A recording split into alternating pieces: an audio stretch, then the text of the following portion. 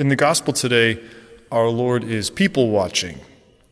He sits down opposite the temple treasury and watches people make their donations.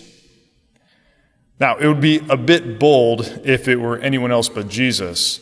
I mean, you usually don't post up and stare when people are, putting their donations in the collection basket at church. But again, this is Jesus, the Son of God, so, he can do this. Our Lord watches in order to give us a very important lesson about gift giving.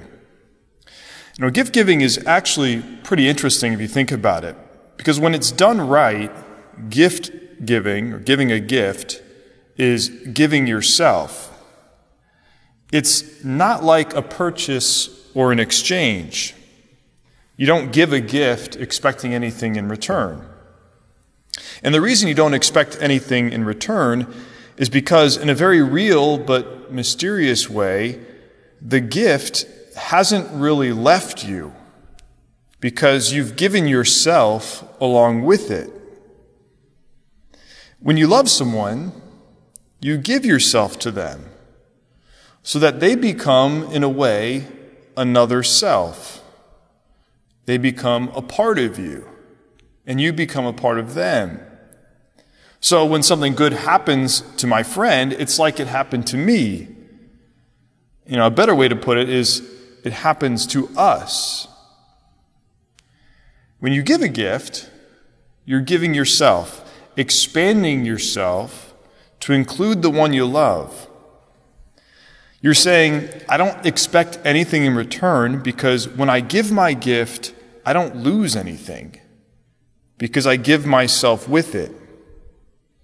I only gain your joy because your joy is my joy.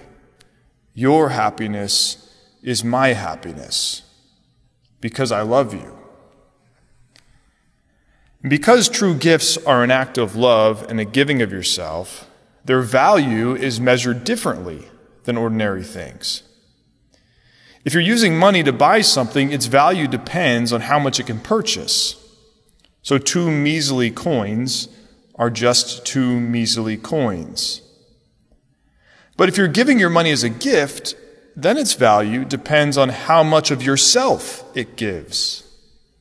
How much of yourself is invested in your gift shows how much your beloved is a part of you.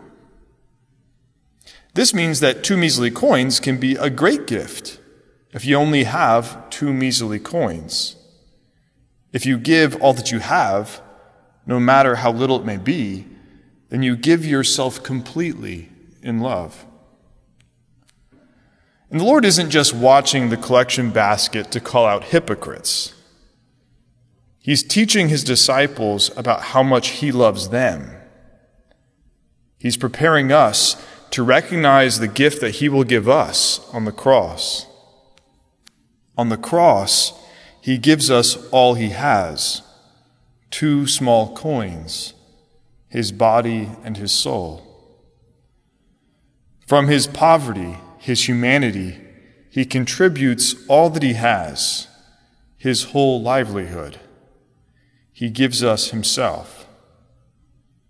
So remember his gift when you receive him in the Eucharist that's shaped like small, measly coins. That's how much he loves you, his whole livelihood.